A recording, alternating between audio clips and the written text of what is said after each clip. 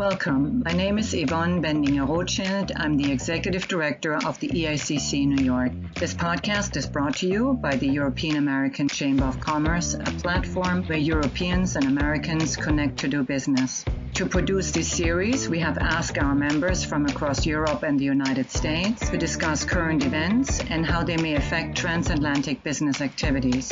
In addition to this recording, I invite you to listen to all of our podcasts. You can find them on our website at eaccny.com/podcasts. I hope you will enjoy the insights our members, together with my team, have put together, and I encourage you to subscribe to the EACC podcast series on your favorite podcast server and to rate and share them with your friends and colleagues. Hello, my name is Pablo Frattini Melendez. I manage member engagement at the European American Chamber of Commerce in New York, and I'm also your host for this Brexit Musing series. So in this episode, we will hear from Paul Hughes and Damon Colt from Steptoe & Johnson as they discuss the key changes in European competition law as well as UK competition law. This includes topics such as merger rules, enforcement, divergence, and more. So we have a lot of topics to discuss, and I think we're going to jump right into the content. Welcome to both of you. And now I pass it along to you, Paul. Thank you very much. So I'm Paul Hughes. I'm an English solicitor, a Belgian lawyer, and a recently qualified New York attorney based in Steptoe's Brussels office, specializing in EU competition law, and have also a lot of experience in UK competition law. And I work very closely with my colleague, Damon, who will now introduce himself. Thank you, Paul. Thank you, Paolo. As Paul said, my name is Damon Colt. I'm an antitrust partner here in Steptoe's Washington, D.C. office. My practice focuses on all aspects of antitrust law, including mergers, acquisitions, private litigation, class action defense, cartels, and so on, and also work very closely with my colleagues in Europe, including Paul. Paul, Brexit is a very thorny issue affecting many aspects of the EU-UK regulatory landscape, beginning in January 1 of 2021. What will you be covering with respect to competition and antitrust law? Thank you, Damon. So I will be covering the Competition Act 1998 and Articles 101 and 102 of the EU Treaty, which deal with agreements that have anti-competitive consequences and which deal with unilateral abuses of significant market power, known in Europe as a dominant position. And I'll also be dealing with the UK and EU merger rules. What I won't be dealing with is state aid. So state aid is a hot political potato at the moment, too hot to handle, and as yet unresolved. And an ironical situation, given that the UK sees itself as a free market force for good, but is haggling over industrial policy interventions. Great. Paul, will EU competition law continue to apply to UK-based businesses post-Brexit? Damon, yes, it will. So if I just briefly expand on the references to the Competition Act 1998 and Articles 101 and 102, these legislative measures prohibit agreements which have as their object or effect the prevention, restriction, or distortion of competition in the case of the 98 UK legislation in the UK and in the case of Article 101 in the EU. And at the moment, they mirror each other. So the UK law and the EU law are in sort of harmony. The big issue is that following Brexit, only the 1998 UK measure will have a direct effect on the activities of businesses based in the United Kingdom. However, any UK-based company cannot afford to ignore EU competition law going forward, because if its activities are implemented in the EU or have an effect in the EU, they will be caught by the continuing EU legislative snare. So there will be a double regulatory burden if the UK diverges. Also, if the UK-based company has significant market power in part of the European Union and abuses that position, for example, by engaging in a market foreclosure activity, it will also be caught. So there will be no immediate escape from EU law for those businesses that are active in the EU. And it may well be that going forward, the UK regime starts to diverge. It's worth noting that many of the per se or by object violations that occur in the European regime, for instance, resale price maintenance, minimum advertised prices, and so on, have their anchorage or origins in the single market goal that underlies a lot of EU competition law. So it may well be, as the two part company on 1st January 2021, there will start to be differences, but those differences won't affect the liability of UK-based companies that are still doing business in the European Union. And Paul, how will enforcement work post-Brexit? So after the Brexit date of 1st January 2021, the European Commission will have no power to carry out on-site investigations, dawn raids in the UK, nor can it ask the UK regulator, the Competition and Markets Authority, to do it on its behalf. So Britain is going to become, the United Kingdom is going to become a third country for EU purposes. The European Commission can make information requests to the CMA or to companies, much as it does currently with American and Asian companies. But after the end of 31st December 2020, there'll be a greater chance of parallel investigations by the UK and EU authorities. Another critical issue is that English solicitors will no longer enjoy legal professional privilege. So anyone taking advice on EU competition law should note that if their lawyer is only qualified in England and isn't a qualified practitioner in an EU member state, then the advice they're receiving, if it's sent to them in Europe, will no longer be privileged and will be open to disclosure to the European Commission or an EU member state national competition authority. Can we expect to see divergence between the two competition law regimes post-Brexit? And if so, what might those differences look like? Well, as I said earlier, at the moment, UK competition law largely mirrors EU law with respect to agreements and practices that have an effect on trade within the European Union. The UK courts won't be bound by European court rulings, so they can start to develop their own jurisprudence, and they won't be obliged to refer questions of interpretation of competition law to the European Court. Nor will they be under an obligation of sincere cooperation. So the way it's worked to date is that national courts in each member state have had to refer to the European Court issues of EU law, including EU competition law, that require interpretation at a higher level. So it's a pyramid structure with national courts referring up. And that allows the European Court to develop a coherent jurisprudence. Going forward, UK courts will break free from that obligation to refer upward. And so they can start to change some of the rules. I mean, assuming that there's no legislative change and the law remains in place in the UK, although on the face of it, it may still replicate EU competition law, it may well be that UK courts start to adopt a more economic approach. So, Damon, we might see a continental drift, the tectonic plate shifting to mid-Atlantic as UK courts start to adopt, say, a more effects-based or economic approach than that that's been adopted to date by the European Court. But as I say, the European Court's jurisprudence will continue to apply to all those business activities that are conducted in the EU. So even if UK courts start to break free, businesses will still be bound by that European jurisprudence. So this sort of divergence, this perhaps greater use of rule of reason will create a schism, but one that businesses will have to span or master. And Paul, how will Brexit affect private enforcement or civil actions post-Brexit?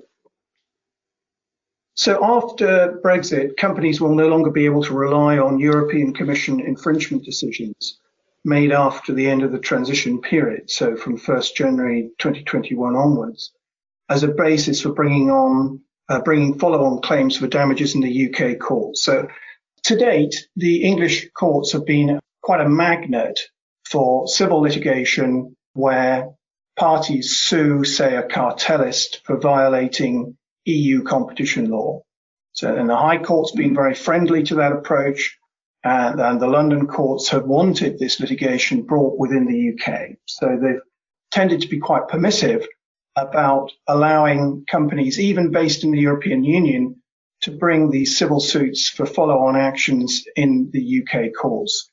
So where there was a European Commission decision that fined a cartelist, everybody piled in, bringing suit in English courts.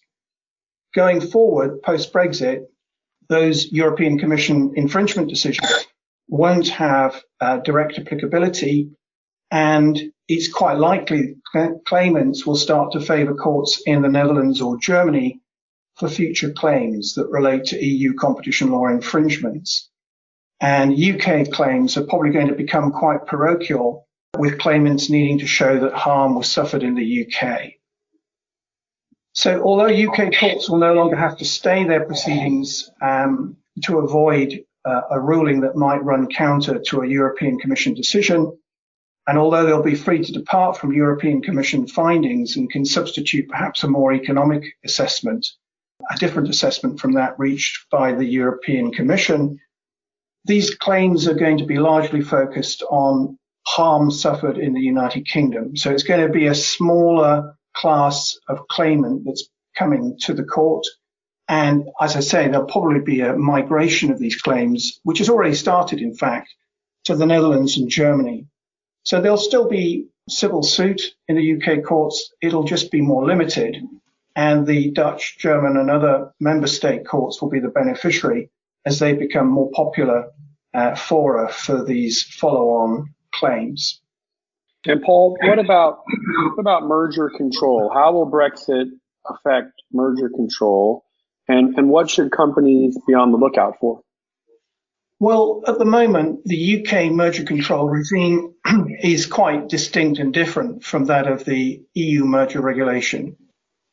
The EU merger regulation creates what's known as a one-stop shop. So if parties are making an acquisition, forming an enduring joint venture, full function joint venture, then they have to notify the European Commission if the sales figures for the enterprises, both combined and individually at worldwide and EU-wide level, meet certain quite high thresholds. Once the UK leaves the European Union completely and is no longer subject to the EU merger regulation, UK turnover or sales will no longer be taken into account in calculating those sales figures, which means that there'll be fewer mergers falling within the EU merger regulation. And that means there'll be a greater fragmentation of merger control. So a greater likelihood of not meeting the thresholds through stripping out UK sales figures from the calculation as to whether the sales thresholds are met means you're more likely to have to file in Greece and Italy and the UK and a variety of member states. The UK merger regime will also not be subject to the one-stop shop principle at all in any event. And so this is going to lead businesses to have to make perhaps more complex assessments as to where to file, how to present their merger filing. And this will potentially introduce greater cost.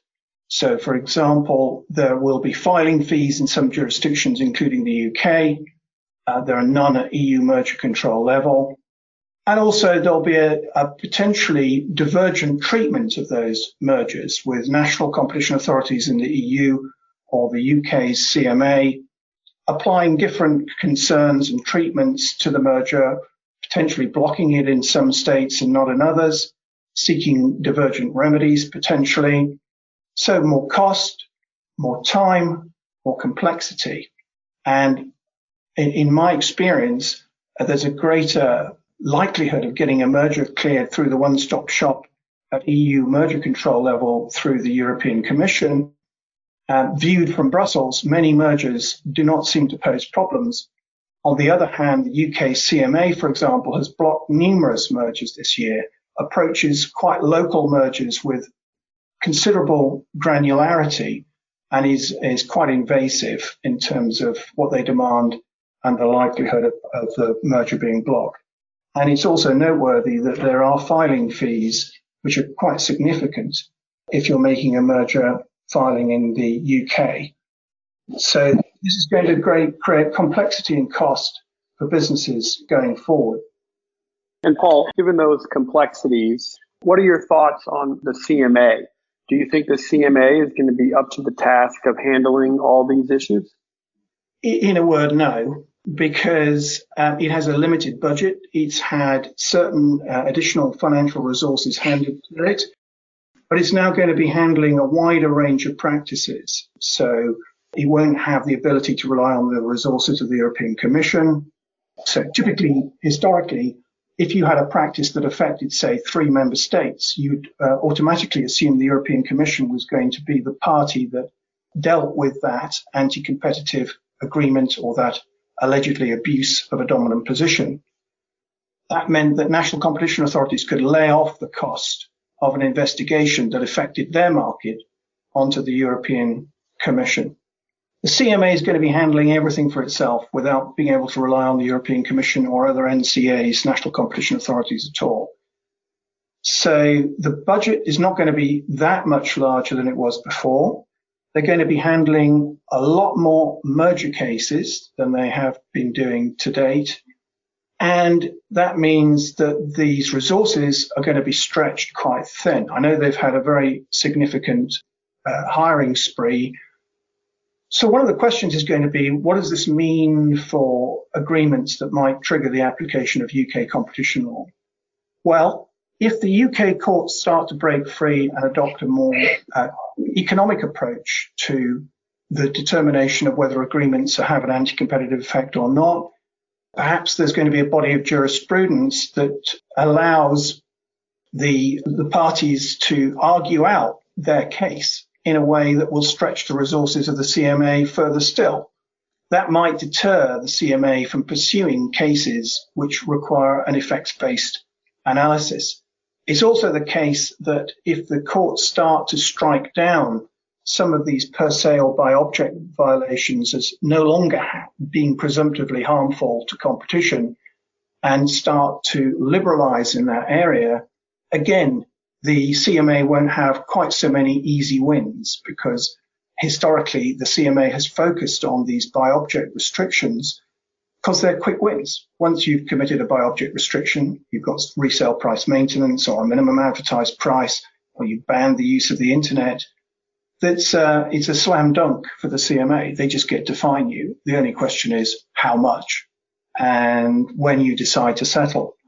So the CMA is going to have a difficult issue. It's got to deal with these merger cases. It's got to deal with a bigger raft of competition law issues relating to anti-competitive agreements and the like. Not much more by way of resource.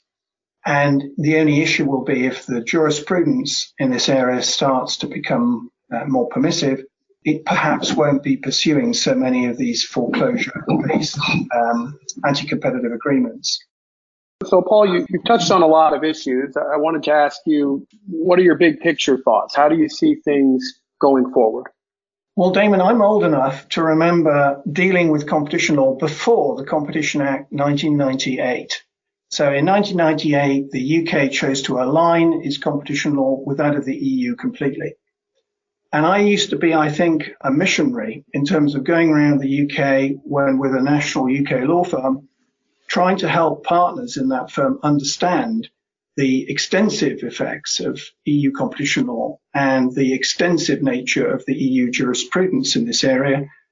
But I think good old English common law lawyers will have an inherent tendency to revert to type, and so will the judges. And my take is that not immediately, but over time, we're probably going to see quite a different body of law in the UK. So a much more limited category of per se violations. We're not going to be trying to create a single market. Hopefully we'll still have one if the Scots and the Welsh and the Irish don't break away. So the position should become more helpful to business in one sense.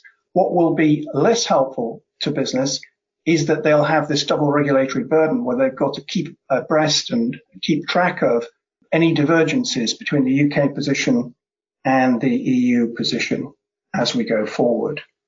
Another issue will be whether the UK government decides to accelerate this divergence by changing the law through enacting different parliamentary measures. That would certainly speed things up, and it may well be what we see, for instance, in the field of state aid. We may also see a greater injection of industrial policy by the UK into areas such as merger control, which we've already seen to date. So, for example, strategic assets such as important technology or defense capabilities are now subject to much greater merger control scrutiny. So I think the answer is we don't know. The government can speed things up.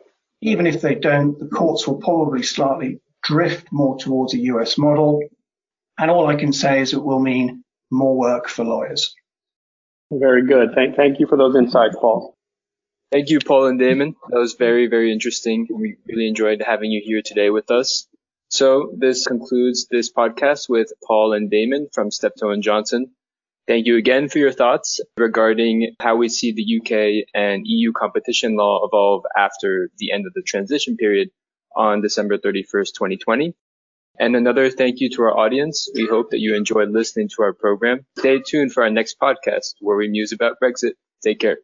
Thank you for joining us for this podcast from the European American Chamber of Commerce, New York. Please remember to subscribe and rate this episode, and be sure to check out the complete list of recordings on our website at eaccny.com/podcasts. If you have any thoughts or comments about this series, we would love to hear from you. Feel free to reach out to us at membership@eaccny.com to learn more about our work, how to get involved, and how to join our transatlantic network.